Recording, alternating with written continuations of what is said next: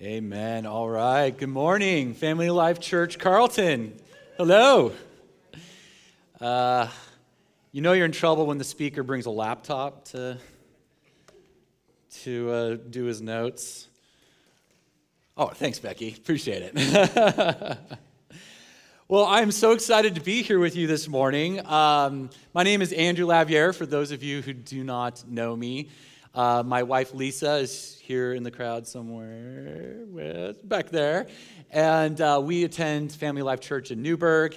I serve on the board there, and we do the First Impressions ministry. So when people come through the door, we make sure they see a smiling face and a handshake or a hug and things like that. And I was also had the privilege of serving on the Family Life Church board when the Oregon Assembly of God Network came to us about launching a Assembly of God campus here in Carlton. And the wild thing about that is that Lisa and I, when we were first married, we were youth pastors here in Carlton at the Assembly of God, the old building that was right across the street from here, right across from the school. We stayed in that, we lived in that rickety old annex with the leaking roof and everything else going on with it. And that's where we started our life together, our marriage together, and our ministry. And so that was 20 years ago. Actually, pretty much to the date. Yeah, that's right. It was 2003. And I was being launched. We were at the Assembly of God Church in Sherwood, and on the day that they were launching me to come out here to be the youth pastor, I actually proposed to Lisa in front of the church, and oh, I know, isn't that cute? So adorable. Anyway, so it's so exciting to be here and to just see what God is doing. You are not here by an accident.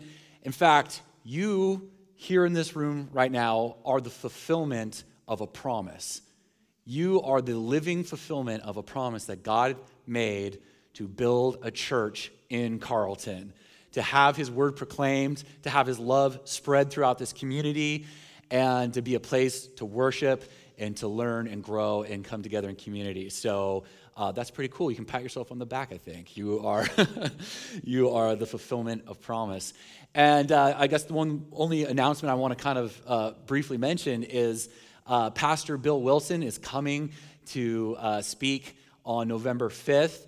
And he was for a long time kind of the lead pastor over the Oregon Assembly of God Network. And so he's going to come and speak and kind of help celebrate and commemorate the 2-year anniversary of the opening of this church, which is, yeah. All right, Joelle, that's right. I'm a notorious clap starter, so I love my fellow clap starters. So, Pastor Bill Wilson is awesome. I would love to be here, but unfortunately, I'm going to be chasing elk with Dale Ferris out in Eastern Oregon, so I'll have to catch it on the podcast. But and of course, Pastor Bill Wilson is an incredible preacher and teacher, but I think one of the most powerful parts of his ministry is just his ability to personally connect with anyone and everyone. I remember when Lisa and I were first starting out in youth ministry, and we were just little babies, practically and literally, and talking with him. And, you know, we had this little youth ministry out in Carlton, Oregon with about a dozen students, and he just hung on every word. We would share what we were going through and everything, and he just had a way of looking at you, and you just knew he cared and loved you, the people that you were serving and things like that. So make sure to shake his hand and meet him when he's here. So anyway, so I want to also start off a little bit by apologizing to Pastor Clint. So God, at least I'm pretty sure it was God, called a pretty last minute audible on the message that he wanted me to share with you this morning. And, you know, it's always better to ask for forgiveness than for permission. Just kidding. I did text Clint this morning, literally this morning, and said, hey, I hope this is okay. This is what I wanted to preach about. But, you know, it's one of those unspoken kind of perks of being a Christian. You know, it's like someone can come up to you and be like, hey, I thought I kind of asked you to do that thing. And he'd be like, hey, I prayed, and the Lord spoke, and he was like, no, that's not what you're going to do. So I don't know, if you want to take it up with God, yeah, it's like, but thus saith the Lord, Just kidding. Try not to do that too much, but no, I really do believe God was speaking, and what's so cool is when you're like, all right, God, is this what you wanted to do? And then you see him weaving these other threads throughout the day, throughout your life, and to confirm that you heard from the Lord. And so there's just been so many things already this morning that I'm like, all right, God, thank you for interrupting me. Because it wasn't my plan. Trust me, it wasn't my plan to bin a week's worth of notes and study. So anyway, so let's jump into this. So I want to speak out of 2 Chronicles chapter 20. So if you want to open up your Bibles and head to 2 Chronicles chapter 20, I am going to do my level best to get through this. This is going to be a miracle. If I could make it through this, all of these notes here, I do really feel like I believe God's kind of pointed me at a specific area that he wants to focus on this morning and to share with you. But go ahead and throw a bookmark or a receipt crumpled up in your pocket in chapter 20 of 2 Chronicles, or maybe your wife's used Kleenex, whatever works. And we're going to kind of launch out from there. So this chapter has become one of my favorite chapters in the Bible. There's a lot. I got several, but this is one of my favorites, and this is pretty recent. Lisa and I were reading a book called Simple Money, Rich Life. And it is a book written by Christians who are, financial kind of planners and advisors and things like that. And it's just a really incredible book about biblical approach to finances and to giving. Giving is a really big component of this book. And I'm not here to preach about finances, but the very opening chapter is called, the first chapter is, "The battle is his, but you have to show up." And so this morning, I am directly ripping off that author. And this morning, the title of my message is, you guessed it, "The battle is his, you have to show up." And in the book, it's just a short little blurb. He just mentions we're going to be learning about King Jehoshaphat and about this 3-nation army that comes against the kingdom of Judah, and how King Jehoshaphat and the people of Judah respond to this threat and respond to this incredible crisis at this time, and how God brings the victory. And he doesn't really expound a whole lot in the book, but in the book he just says, read the chapter, it's amazing, it'll blow your mind. And so, being the obedient little reader that I was, I cracked open 2 Chronicles chapter 20, and it is stunning what an incredible instruction manual this chapter is to dealing with struggles and challenges and battles in our life. The Bible is full of such stories, right? You can, close your eyes, throw a dart, and hit a random page in the Bible and probably find a story about God intervening in people's lives, performing an incredible miracle, last second at the buzzer, 3-pointer, game-winning shot, and, you get the victory in their life. And a lot of times it happens in all kinds of different ways. These problems can come in all shapes and sizes. The victory can come in all shapes and sizes. But in few places do you see such a line-by-line blueprint for how we as God's people can respond to challenges in our life. So we're going to set the stage a little bit. And so King Jehoshaphat, this is a time in the people of Israel's history where there are actually 2 kingdoms. There's the northern kingdom of Israel and the south kingdom of Judah. And King Jehoshaphat is actually a very godly king. His father had started some reforms in Judah, kind of bringing. Sorry, I'm kicking this chair up here. It's okay if I stand, right? I'm kind of a hand talker. I was worried if I sat here, I'd throw this table over.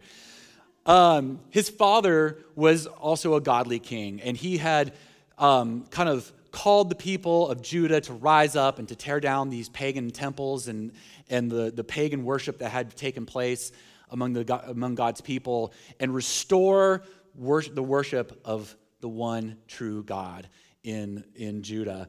And so Jehoshaphat had carried on this work. He had made some mistakes, but overall, he was a godly king. And so we're going to start in right away here at verse 1. It says, after this, the armies of the Moabites, the Ammonites, and some of the Meunites declared war on Jehoshaphat. From here on out, I'm just going to refer to them as the three nations, okay? Just because I'm lazy and I do not want to say those words 100 times. All right, the three nations, all right, are arrayed against Judah. Messengers came and told Jehoshaphat, a vast army from Edom is marching against you from the Dead Sea. They are already at Hazanon Tamar. This was another name for En-Gedi. And Jehoshaphat was terrified by this news. And I'm going to kind of interrupt that verse right there. All right, I'm going to pause for a moment. And Jehoshaphat was terrified by this news. I want to let you know this morning, I just want to pause on this for a second. It is okay to be afraid. It's okay. It is a perfectly natural response to devastating news, to things that are upending your life. It's a totally natural thing. And a lot of times, I know if you've been in church for any amount of time, I know you've heard that, oh yes, the great men and women of the Bible, they experienced fear, they experienced worry and doubt and things like that. But it's a whole other thing when you're in the midst of a situation and you're facing some kind of devastating thing that's going on in your life, and you feel that fear and you feel that anxiety. And I don't know about you, but my first feeling is like, oh man, why is my first reaction to be afraid? I kind of get down on myself.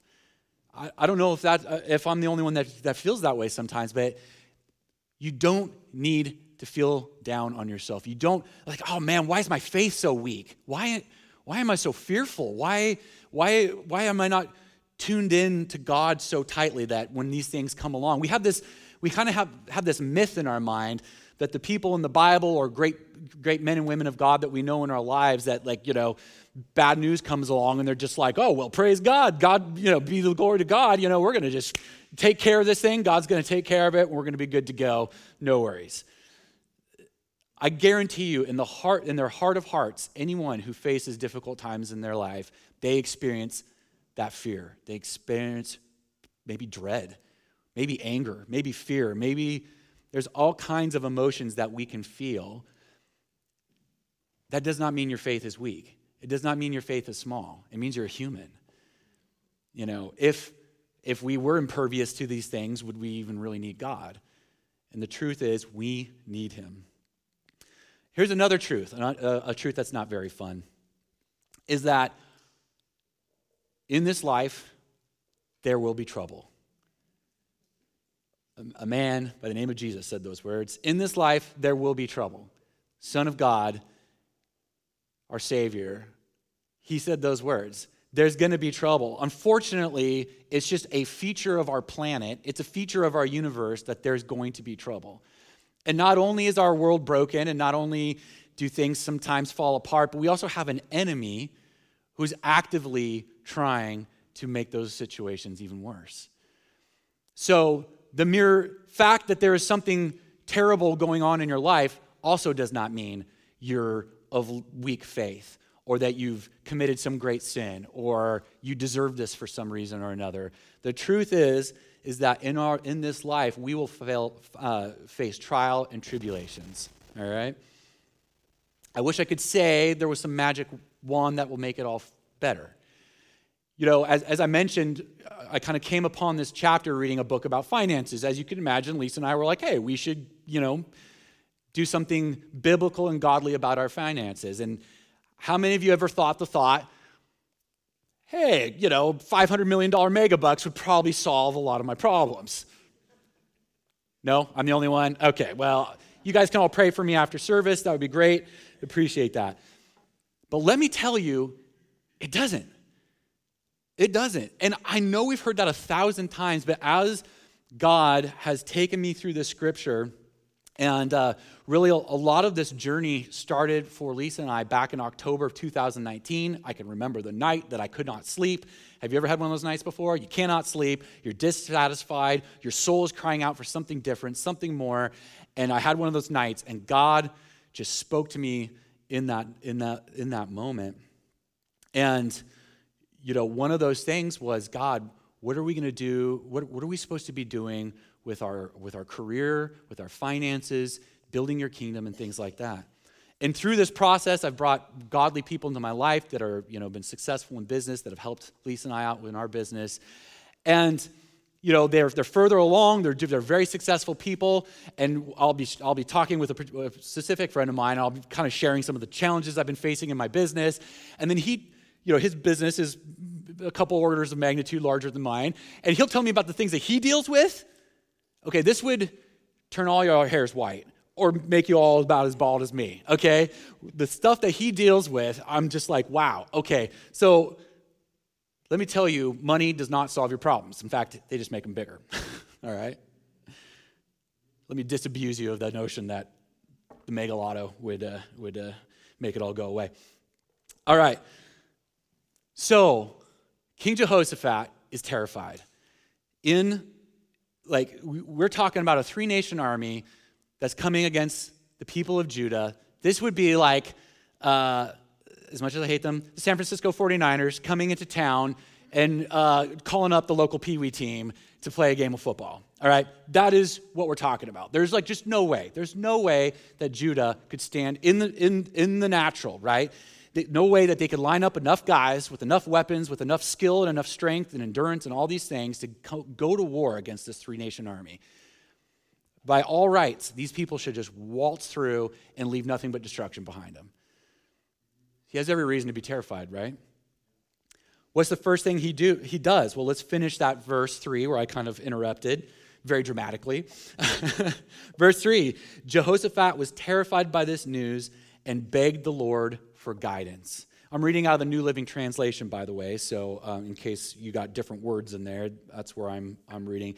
And I actually really love the words that they chose to translate this verse here. He begged the Lord for guidance. There is a desperation in that word, begging God for guidance. God, we are dead meat, all right?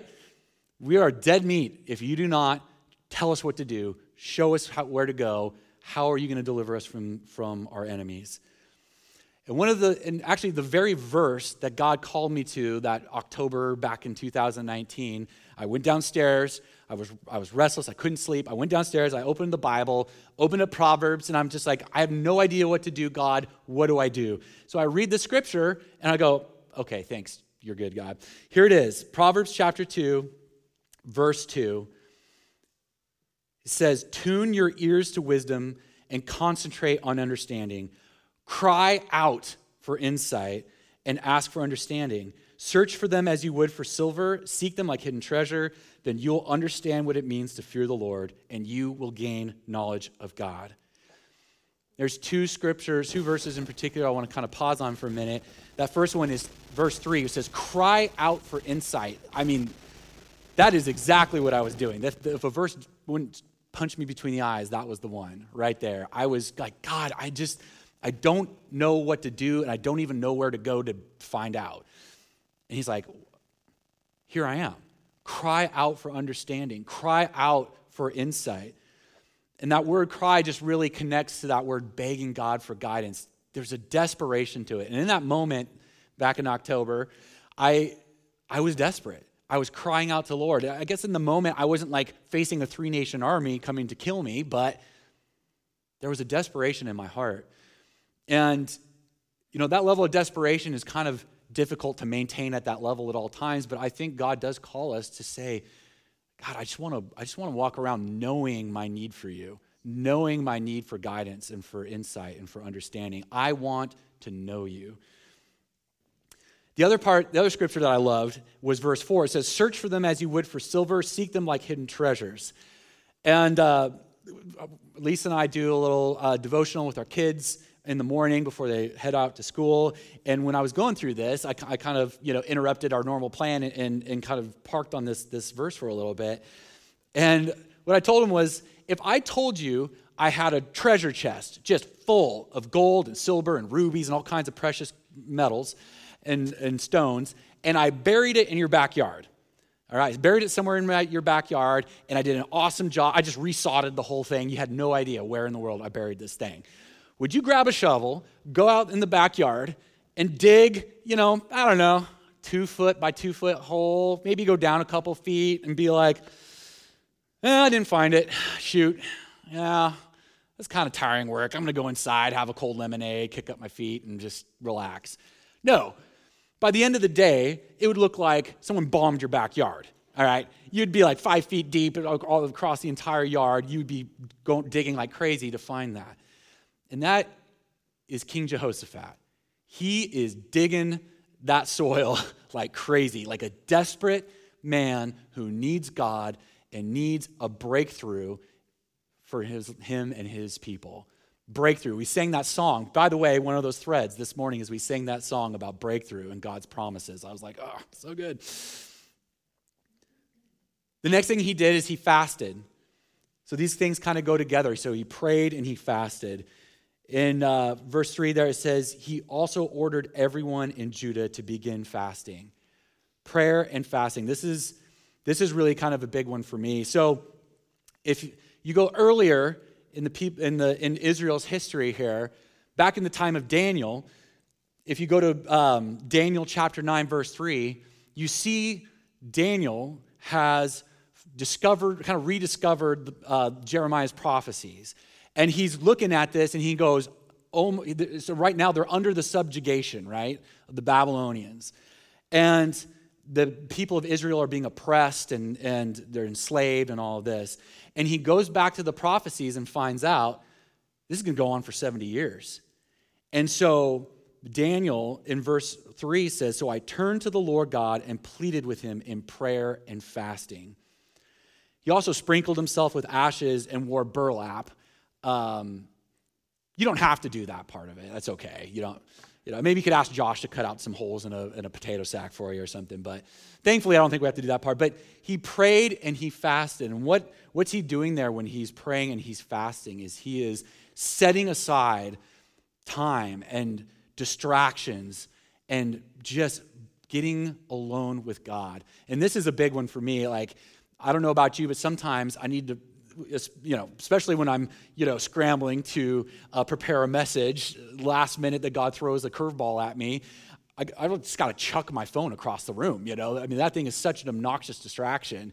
And whether you're fasting food or something that distracts you or crowds in and kind of crowds out the voice of God in your life, when you're facing these challenges and these battles, set aside time, pray, fast, shut out that noise in your life that's crowding out the voice of God.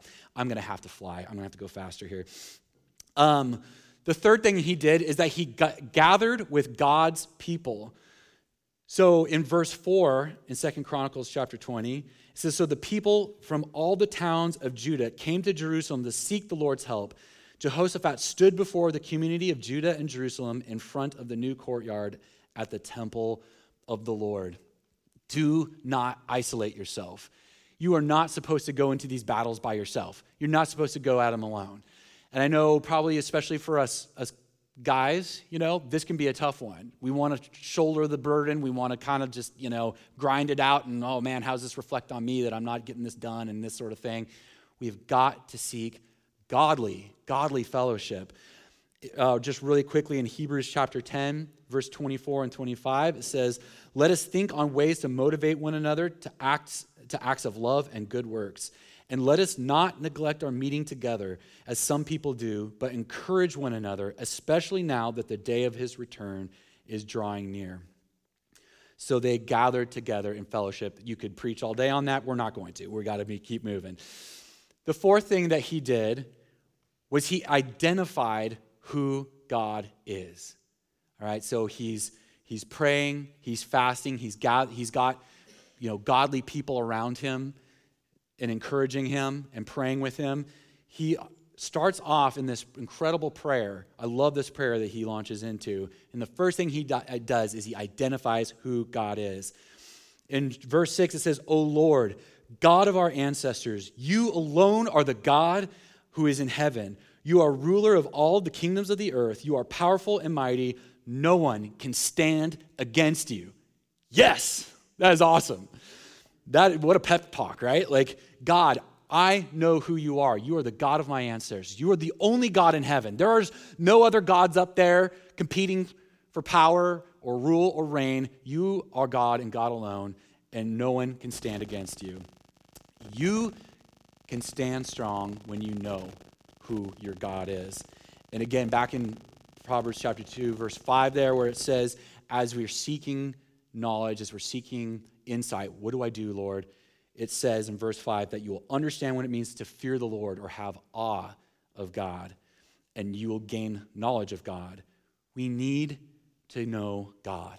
We have to get to know God. Again, we could probably do a 5-week sermon on that, a series on that, but we got to keep moving. So identify who God is.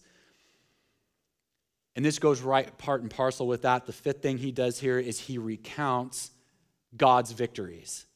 This has been a big one for me in my life. Whenever I go through difficult times, to look back on the times that God has delivered me in the past. And so he says in verse 7, this is Jehoshaphat speaking. He says, "O God, did you not drive out those who lived in this land when your people Israel arrived? And did you not give this land forever to the descendants of your friend Abraham? Your people settled here and built this temple to honor your name."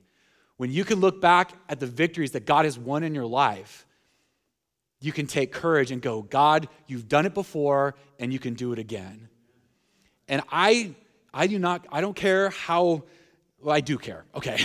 But however difficult your life has been and how difficult it might be for you to say, God, where are those victories? If you have received Christ into your heart, if you have been cleansed of your sins and been made right through him, that right there is the ultimate victory. There's no greater power in this universe, in a universe full of incredible powers, all right? I'm a big astronomy nerd, astrophysics nerd. There are energies and powers in this universe that we can't even comprehend. But greater than all of that is God's power, Jesus' power to take death and turn it into life. There's no greater miracle. No parting, you can part the Red Sea all day, all you want. There's no greater miracle than taking a heart and a soul that is destined for death and rescuing it to eternal life. So if that is you, that means you have a victory that you can celebrate. In fact, we do this frequently, right? With the communion. In Luke chapter 22, Jesus shares the first communion with his disciples, and at the end, what does he say? He says, "Do this in remembrance of me." That I hope that you have other victories in your life, and I hope maybe you write them down or you remember them or you recount them, and anytime you face difficulty in this life, you can bring those things up and be encouraged and go, God, you've done it before, you will do it again. And how do we know we do it again? Because number 6, Jehoshaphat declares God's promises. We know he'll do it again because God promised he would do so. All right?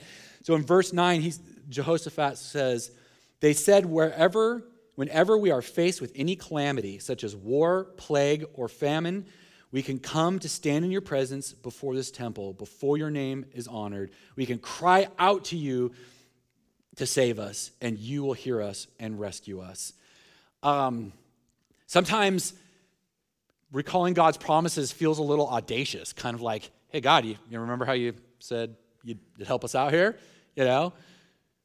But there's many times in the Bible where these heroes of the faith audaciously remind God of the promises that he made. He's literally talking to God. It's not like he was talking to his buddy. He's like, hey, well, thank goodness God's got his promises. No, he's like, hey, God, you promised.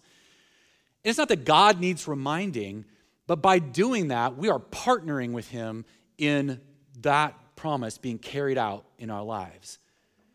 So King Jehoshaphat, in this incredible prayer, goes before God, before all the people of Judah, and says, God, you promised that you would deliver us. And so in Joshua chapter 23, I'd love to expound on this more, but if you're not familiar with Joshua, he was the one that brought the Israelites into the promised land. And as he's about to die, he's speaking to the people of Israel, and he says, deep in your hearts, you know every promise of the Lord your God has come true. Not a single one has failed. God does not fail in his promises. The next thing he did is he identifies, so this is number 7, he identifies the enemy. He identified the enemy. You know, having faith and believing God for a promise and a breakthrough and a victory in your life does not mean pretending you don't have problems.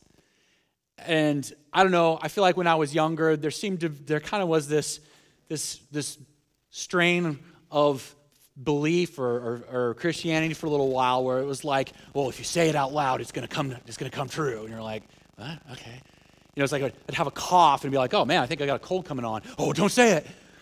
You're just gonna give room for the enemy. I'm like, well, I've got a cough. I don't know what, you know. It's okay. You can identify the enemy. You can identify. In fact, let's see what Jehoshaphat says. In verse 10, he says, and now see what the 3-nation army is doing. And in verse 12, he says, oh God, won't you stop them? We are powerless against this mighty army that is about to attack us. We do not know what to do, but we are looking to you for help. We are powerless. I mean, that is definitely not name it and claim it Christianity right there. It's like, I am fully admitting that the San Francisco 49ers are going to fold me 6 ways till Sunday, all right? There's no hope. It's okay. In fact, he's doing a very important thing. He is humbling himself.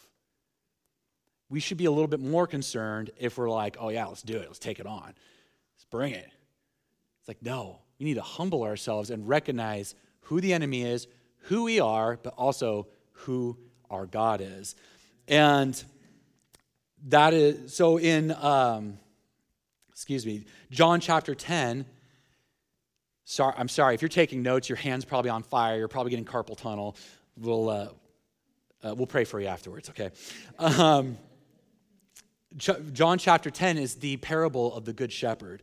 And Jesus paints this picture. He says, the gatekeeper opens the gate for him, and the sheep recognize his voice. He's talking about himself. We're the sheep, all right, just if you need the analogy to be painted for you. They recognize his voice. He calls his own sheep by name, and he leads them out. And then later in verse 10, it says, the thief, on the other hand, his purpose is to steal and kill and destroy. My purpose is to give them a rich and satisfying life. So just know these challenges that we face in life, these are not from God. These are not from Jesus. This is the enemy. The enemy is trying to destroy us. And this is why it is so important for us to understand our position, right? To identify Jesus.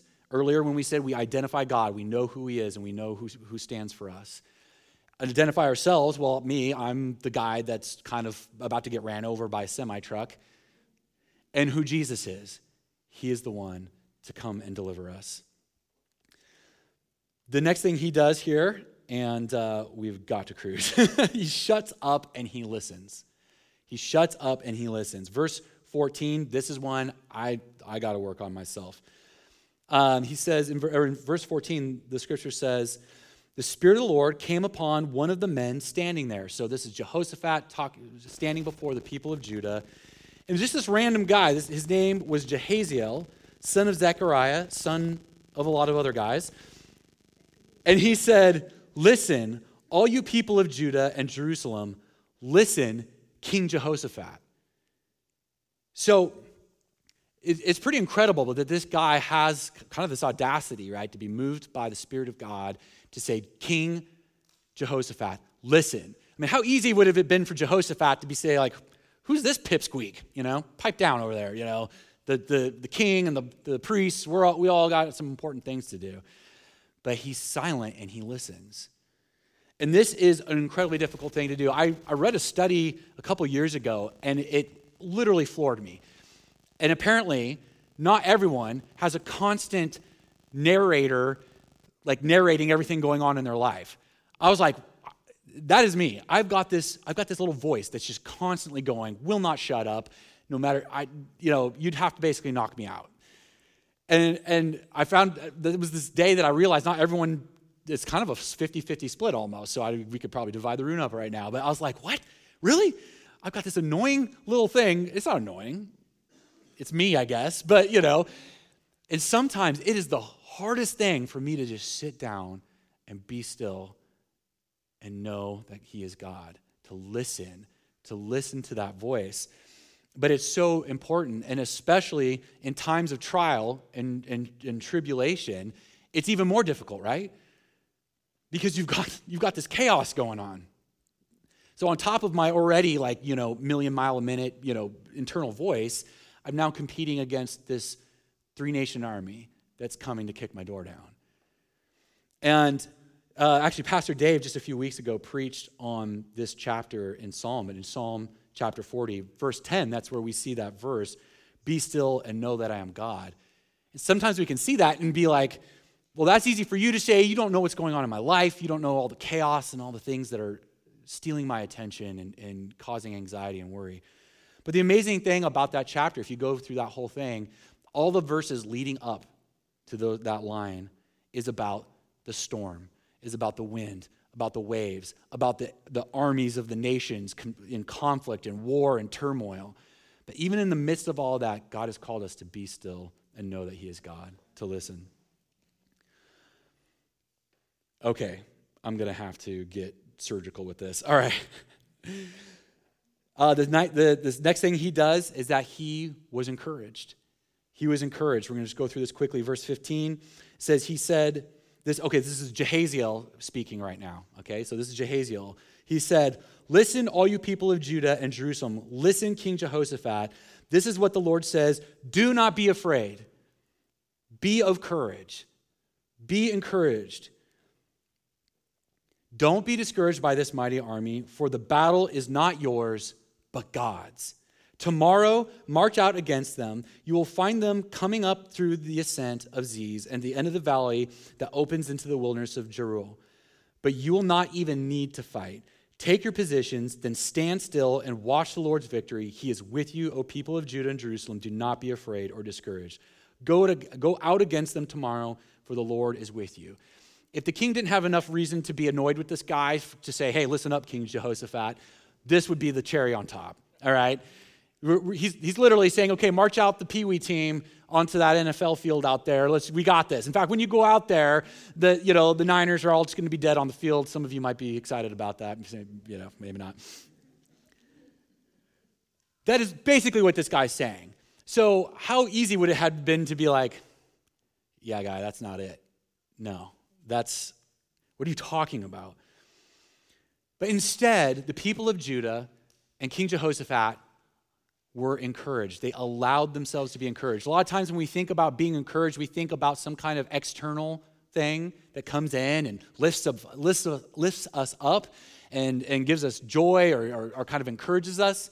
But sometimes there's actually an action involved to allow ourselves to be encouraged. How many of you often find it much easier to encourage somebody else than for someone to come along and encourage you? Yeah, I think that's a pretty universal thing. To come along and say, hey, man, God's got this. He's got the victories there. Just press into the Lord and encourage that person. But when someone else comes along and encourages you, you're like, oh, I don't know. It's almost like we wear our suffering like a badge of honor, In fact, hand me that burlap sack that Josh made for me. I'll put that thing on, But we need to allow ourselves to be encouraged. We need to open the door for that light and that encouragement to come through. Okay, let's move. And this next one, this is the one I'm going to kind of send us out on a little bit. And this is the one I want to focus on. The next thing he did is he worshiped. And not only did he worship before the battle, he worshiped during the battle, and he worshiped after the battle. In fact, worship characterizes the battle. Let's look at this here. Verse 18. Then King Jehoshaphat bowed low with his face to the ground. So this is after Jehaziel told the people of Judah how God would bring victory. King Jehoshaphat bowed low with his face to the ground, and all the people of Judah and Jerusalem did the same, worshiping the Lord. When the Levites from the clans of all these clans, they stood to praise the Lord, the God of Israel, with a very loud shout. Early the next morning, the army of Judah went out into the wilderness of Tekoa.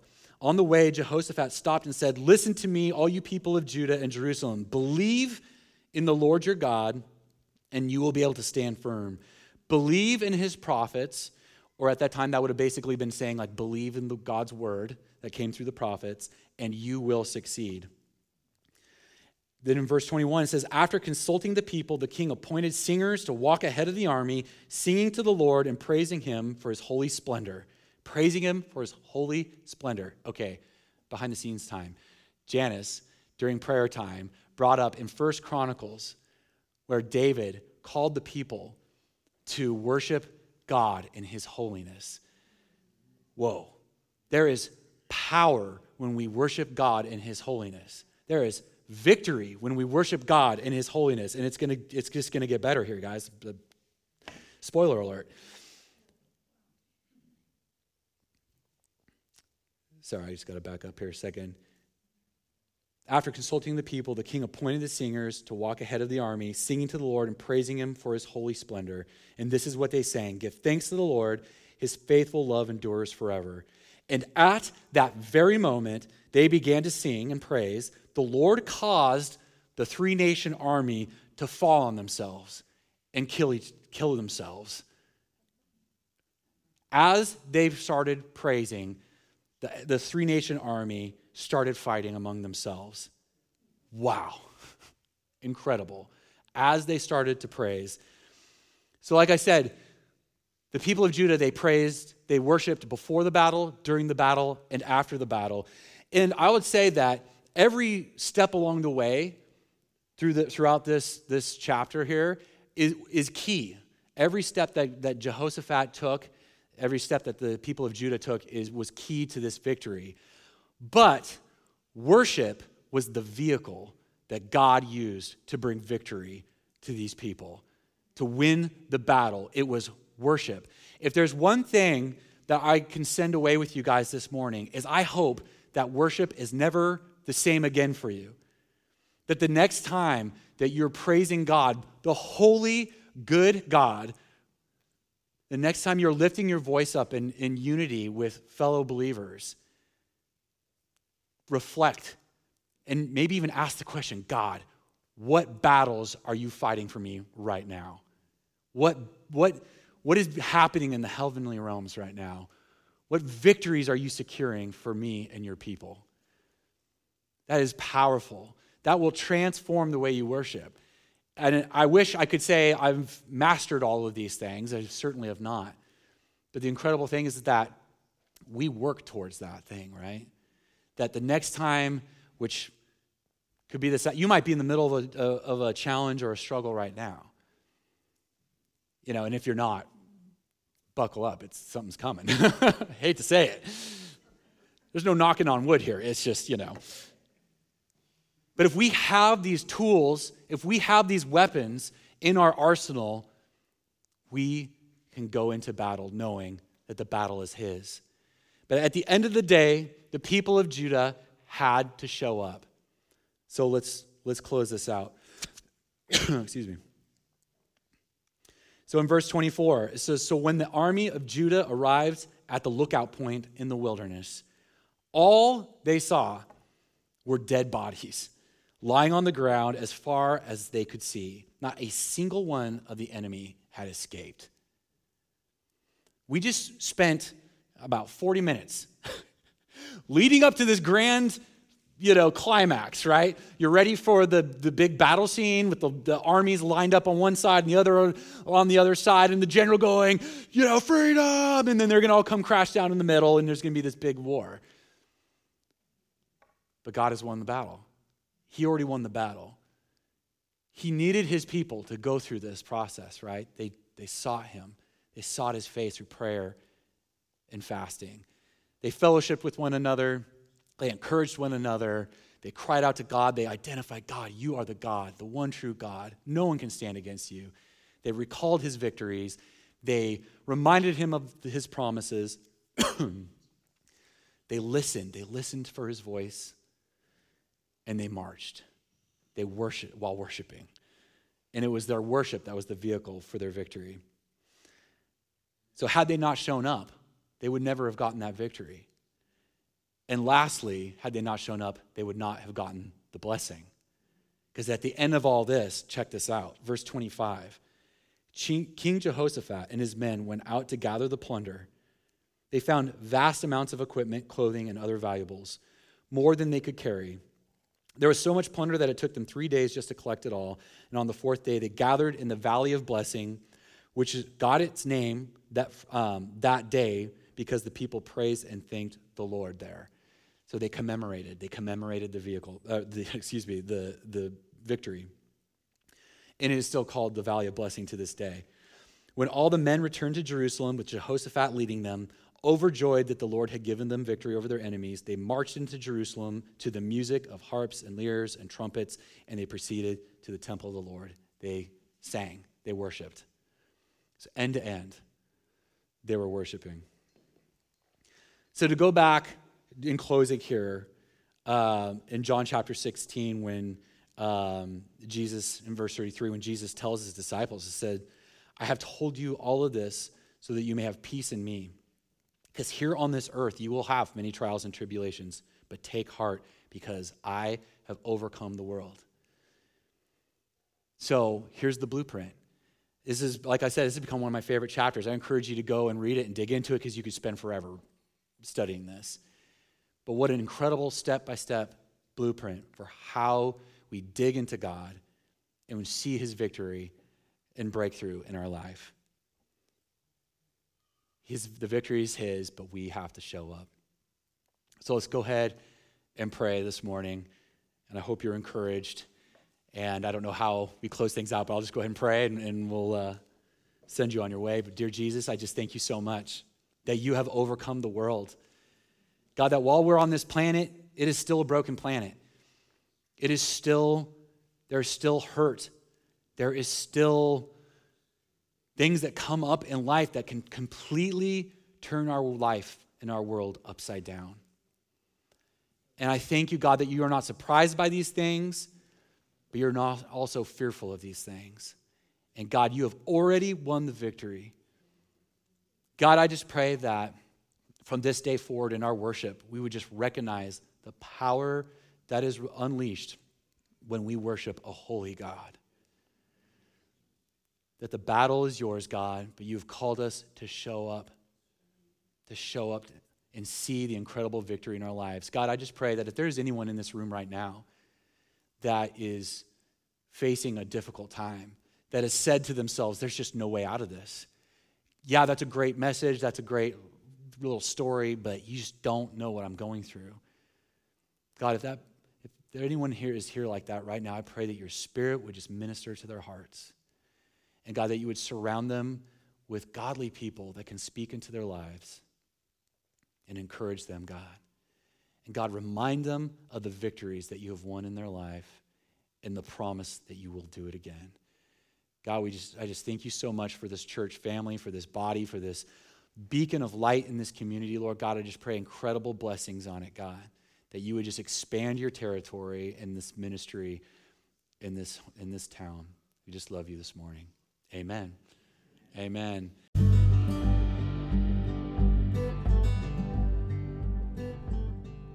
Hey everyone, it's Pastor Clint. I want to thank you for joining us today for this podcast, and I hope it was beneficial for you.